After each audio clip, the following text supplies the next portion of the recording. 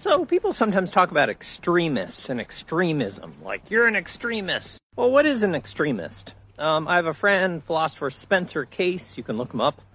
He has some writings on this topic, and he proposes an extremist is somebody who holds their views in a way that they don't acknowledge that there are any kind of contrary considerations that are relevant to those views. In other words, they think that their views are obviously correct, and that anybody with any contrary views is just like obviously wrong. And the mistake here is not acknowledging that sometimes things are complicated and the other side, so to speak, often has like a good point, or good points that at least need to be acknowledged. So an extremist completely just dismisses all that. A moderate, in contrast, recognizes when some issues are complicated and when there's at least sort of initially plausible arguments on different sides. So when should we be extremists and when should we be moderates? What do you think?